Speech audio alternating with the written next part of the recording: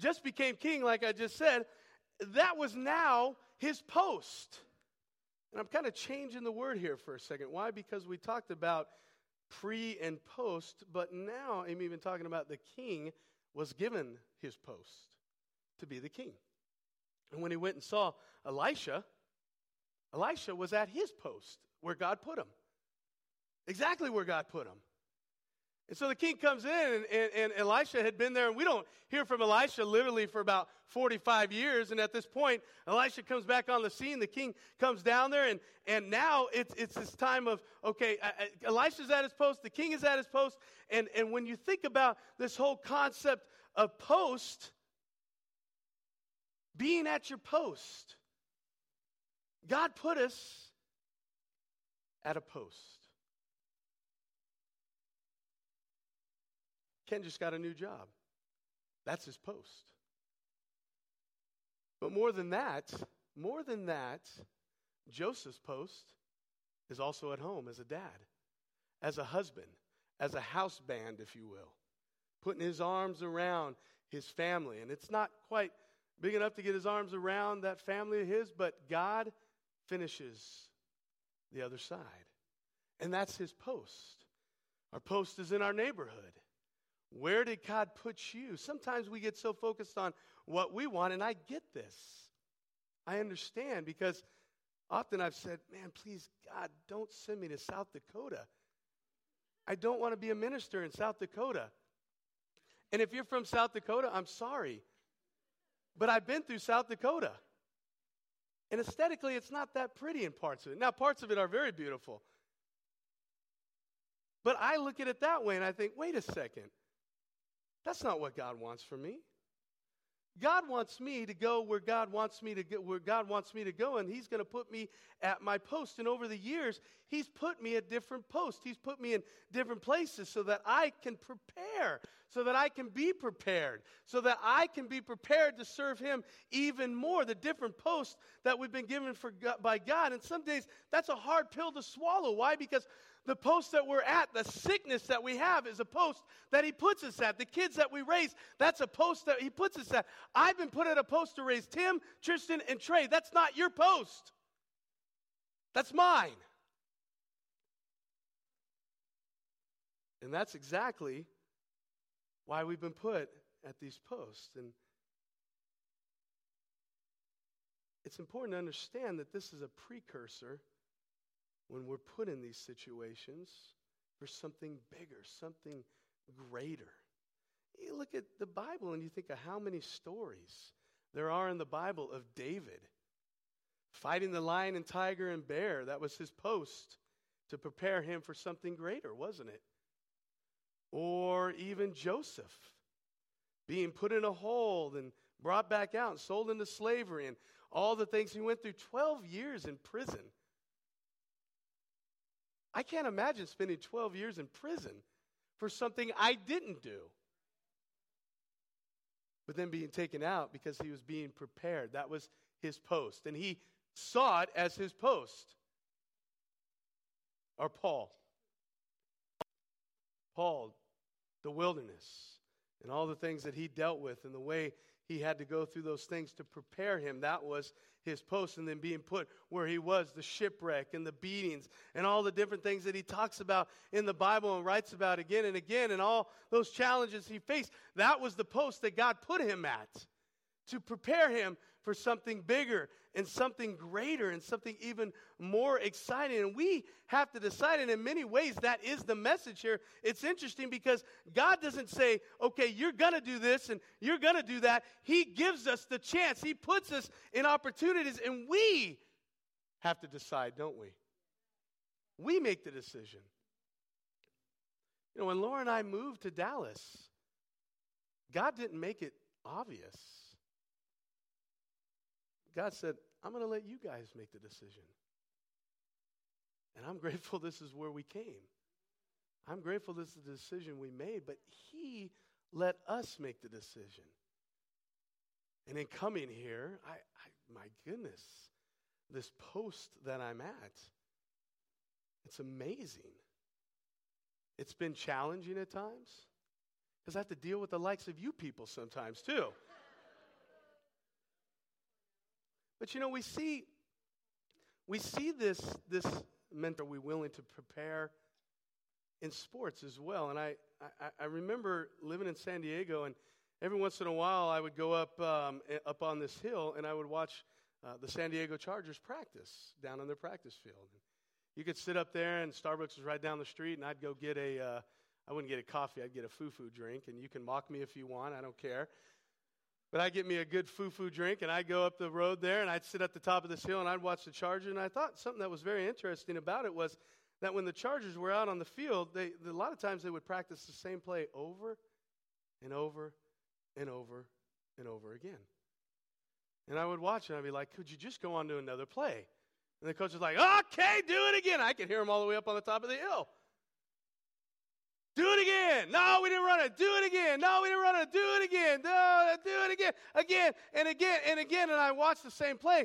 And I'd watch some of these same plays again and again. And what was cool is on Sunday when I watched the game, I'd see them run that play. Be like, oh, I saw that play in practice. And they would run it as flawless as the Chargers could run it anyway. Amen, Chris? Yeah, I'm not giving the Chargers any of their due justice. That's right. As well as the Chargers can run it. But I thought, wow, how cool is that? Because, honestly, you think about it, the whole concept of preparing, the whole concept of this post in our lives as Christians is really, a lot of it is won before we ever get on the field. It's in the practice. It's in the practice time. It's in the quiet times again and again. It's in the prayers over and over again. It's in the being vulnerable with our brothers and our sisters again and again. It's the willingness to get in each other's lives. It's the willingness to challenge each other. It's the willingness to love up on each other, willingness to pray for each other. It's the willingness to do all these different things. Why? Because over here on the practice field is where God is like, this is where I'm preparing you. This is where I'm developing you so that when you get to the post, when you get ready to go to heaven, I've prepared you. And when you get out on the field in front of everybody, why? Because on the practice field, nobody was watching the Chargers except me. But on game day, maybe a couple thousand were watching them that day. However many it was. But it was more than the practice. And so when they were in front of all the people, kind of like us, we practice. We practice the prepare, the precursor, so that when we get to the field, our jobs, our schools, our neighborhoods, that we're prepared. We're ready to go. The people see our lives. They see the difference. There's nothing I love more than seeing somebody say, I came to church and became a Christian because I saw that person's life for a year, 5 years, 10 years at my job. When this guy said something to him and he didn't react in a way that everybody else reacts. Because those weeks before, he was preparing. He was putting in the practice, the so that when we get to the post, when we stand our post. You know, in 1 Peter chapter 2, verse 4, it says, as you come to him, a living stone rejected by men, but in the sight of God, chosen and precious, you yourselves, like living stones, are being built up as a spiritual house to be a holy priesthood. This whole concept of being built up is exactly what we're talking about. It doesn't say you are built up. It's saying you're being built up. You're being built to be something incredible. And it's not that we're not incredible through God, but God is working through us to do amazing, amazing things. You know, the battle had not been fought yet. Back to the scripture here. But Elisha had predicted the outcome based on the king's persistence and preparation. And here is what he said. If you won't, this is what he said to King Jehoash. If you won't do the groundwork when it doesn't seem to make sense, In other words, if all you want is a great marriage, there's the arrow. All you want is a happy family. All you want is an 8-pack, or whatever. Whatever it is. All you want is a great prayer life.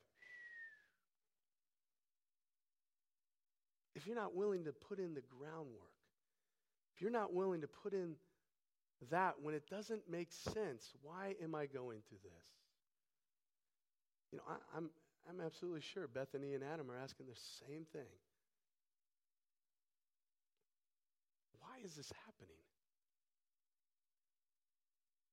Why do these things happen? Because God is preparing us. Prepare. It all happens on the practice field in the preparation. And point number 2 is simply this, the point. I've never had a point, number 2, that was just the point. But today I do, for the first time ever. So the point. You know, I tried to put myself in the shoes of Jehoash.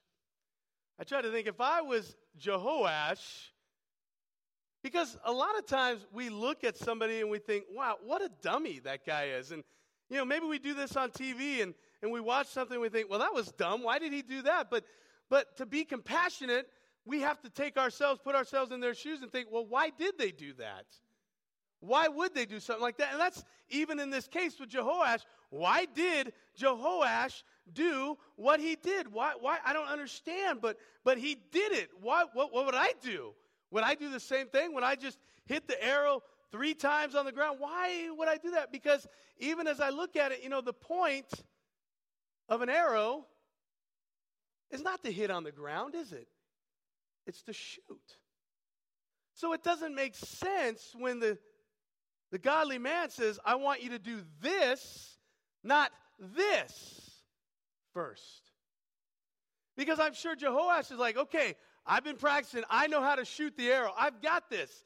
I can do this. But no, the godly man says, hit it on the ground. What? You want me to do what? Hit it on the ground. You want me to struggle with what? Hit it on the ground. You want me to deal with this, sister? Why? Hit it on the ground. You want me to go through this at work? Why? Hit it on the ground. You want me to get fired? Why? Hit it on the ground. We don't understand these things. But God does. And sometimes, boy, we get frustrated. And isn't that the point of the whole thing? Is to be able to say, okay, God, you're preparing me through this. Oh, and through that. And through this situation. Because it would be easy to sit here and say, oh, Jehoash, you blew it. You messed up. But I guess what I'm trying to tell you, Daniel, son, is that Mr. Miyagi isn't always going to explain to you why you're painting the fence or why you're waxing the car. Even as I'm doing it, I'm thinking of the movie right here. Right there you go. He's not always going to explain to you why you need to fight for that marriage, even when it seems like you don't want to stay married. He's not always going to tell you why you should stay a virgin, even when you're struggling with your purity.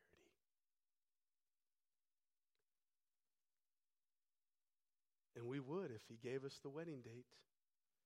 And we would if we understood God's plan. And sometimes we think, God, why can't you just explain it to me? And what's missing in this understanding is that preparation would not always look like the promise.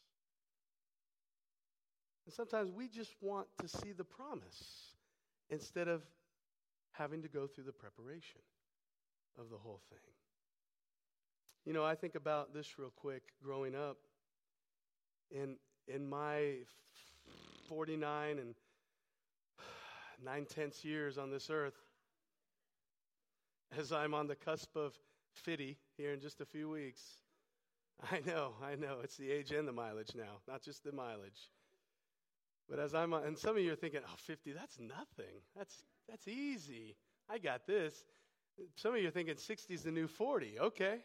Well, then 50 is the new 20. I'll go with that right here. I'm down with that. I'm okay. But, I look back to my life, and I think back to 8 years old when my buddies and I started a band in the backyard. And go with me on this, when we dressed up like Kiss. Kiss was big back then, right, James Shea? Yes, he was. James Shea had all the records and posters on his wall. So did I, until my mom threw them all away. So there you go. But we would dress up like Kiss, and we would do a band in the backyard, and people from the neighborhood would actually come and watch. We were terrible, but I don't know, go figure. But from that time on, even or before that when I started singing as a little kid, but even from that time on, 3 of my friends in that band stayed together, and we formed other bands, and we kept doing more and more. And in the church, we formed an a cappella group called Sweet Deliverance, and then we would tour around the Western United States, and we would be a part of these different youth rallies and big different conventions and get-togethers and what have you. And we would do this all summer, each summer, and it was the most fun. And we added a few other guys that were a little older, and we would do this. And when we'd go to these different places, I would, at different times, go to different churches, and I would watch different worship leaders and how they led worship and how they did the things that they did. And over the years, I would just develop these different ways of doing music and more. And I look back, and to my shame in some ways, I never had lessons on this stuff. I wish I had. But over the years, I look back and I think God was preparing me for such a time as this. And I didn't realize it then. I didn't know that at 48 years old and 49 and 50 and however many years, I was going to be in Dallas, and we were going to do animate and lead worship, and I was going to go do these different things. And I don't normally talk about myself when it comes to these situations, but I look at it and I think God knew what he was doing. And every one of us probably could stand up and share a story exactly like this. I hope we can. I hope that we see that the point of God's preparing us to be prepared for the post is so that we can all stand up and realize he took me from fighting the lion and the bear to dealing with Goliath, to being the king, to having to face the things that I face so that I can be his man, so that I can be his woman, so that I can fight for him. This is what the man of God, Elisha, was trying to explain to Jehoash. Because sometimes it just doesn't make sense, does it? But what's funny is it doesn't make sense to declare victory with an instrument of death called the cross. And it doesn't make sense to kill a giant with a slingshot in the hands of the most inexperienced warrior on the battlefield. And it doesn't make sense to deliver a nation with a stick in your hand. And it doesn't make sense to do any of these things. But sometimes it's just not going to make sense. In 1 Peter chapter 4, verse 1, it says, "So then, since Christ suffered physical pain, you must arm yourselves with the same attitude he had, and be ready to suffer too. Be ready to be prepared too. For if you have suffered physically for Christ, you have finished with sin. You won't spend the rest of your lives chasing your own desires, but you will be anxious to do the will of God." I love that last part there. Anxious, not just doing the will of God, but anxious to do the will of God. I hope that in 2018, as we put 2017 behind us, that we're not just anxious to be Christians and call ourselves disciples, to anxious to just to come to church or to have our quiet times, but that we're anxious to do the will of God, to let him work in our lives, to prepare us no matter what happens this year. No matter what happens. No matter what we deal with. There's so much more that I want to share in this set of scriptures, but you realize this, that the post for all of us is not that far off. The post of heaven, to where we want to get to. But to get to the post, you have to be willing to stay at your post, where God has put you. And understand that the point of all of this is so that God can prepare you. So that someday he can present you to his Father. Let's take the Lord's Supper this morning. Father, we praise your name and pray to you and thank you so much for your love. We pray for this day. God, we're just grateful for all the ways that you prepare us, things that we just don't want to experience. And yet we do, God, we do. The good, the bad, in the middle, the indifferent. I'm sure they're all things that Jesus went through when he was here on this earth. God, I pray this morning as we take the Lord's Supper that we start out 2018 with a mindset of, okay, tomorrow when this person talks to me this way, you're just preparing me, God, for something better. When I deal with my kids the way I deal with them, that I'm being prepared. When I face the onslaught of life, when I face the joys of life, that you're preparing us the way you prepared your son for the cross, the way you prepare us for the post, be in heaven. We love you. We pray for this Lord's Supper. In Jesus' name, amen.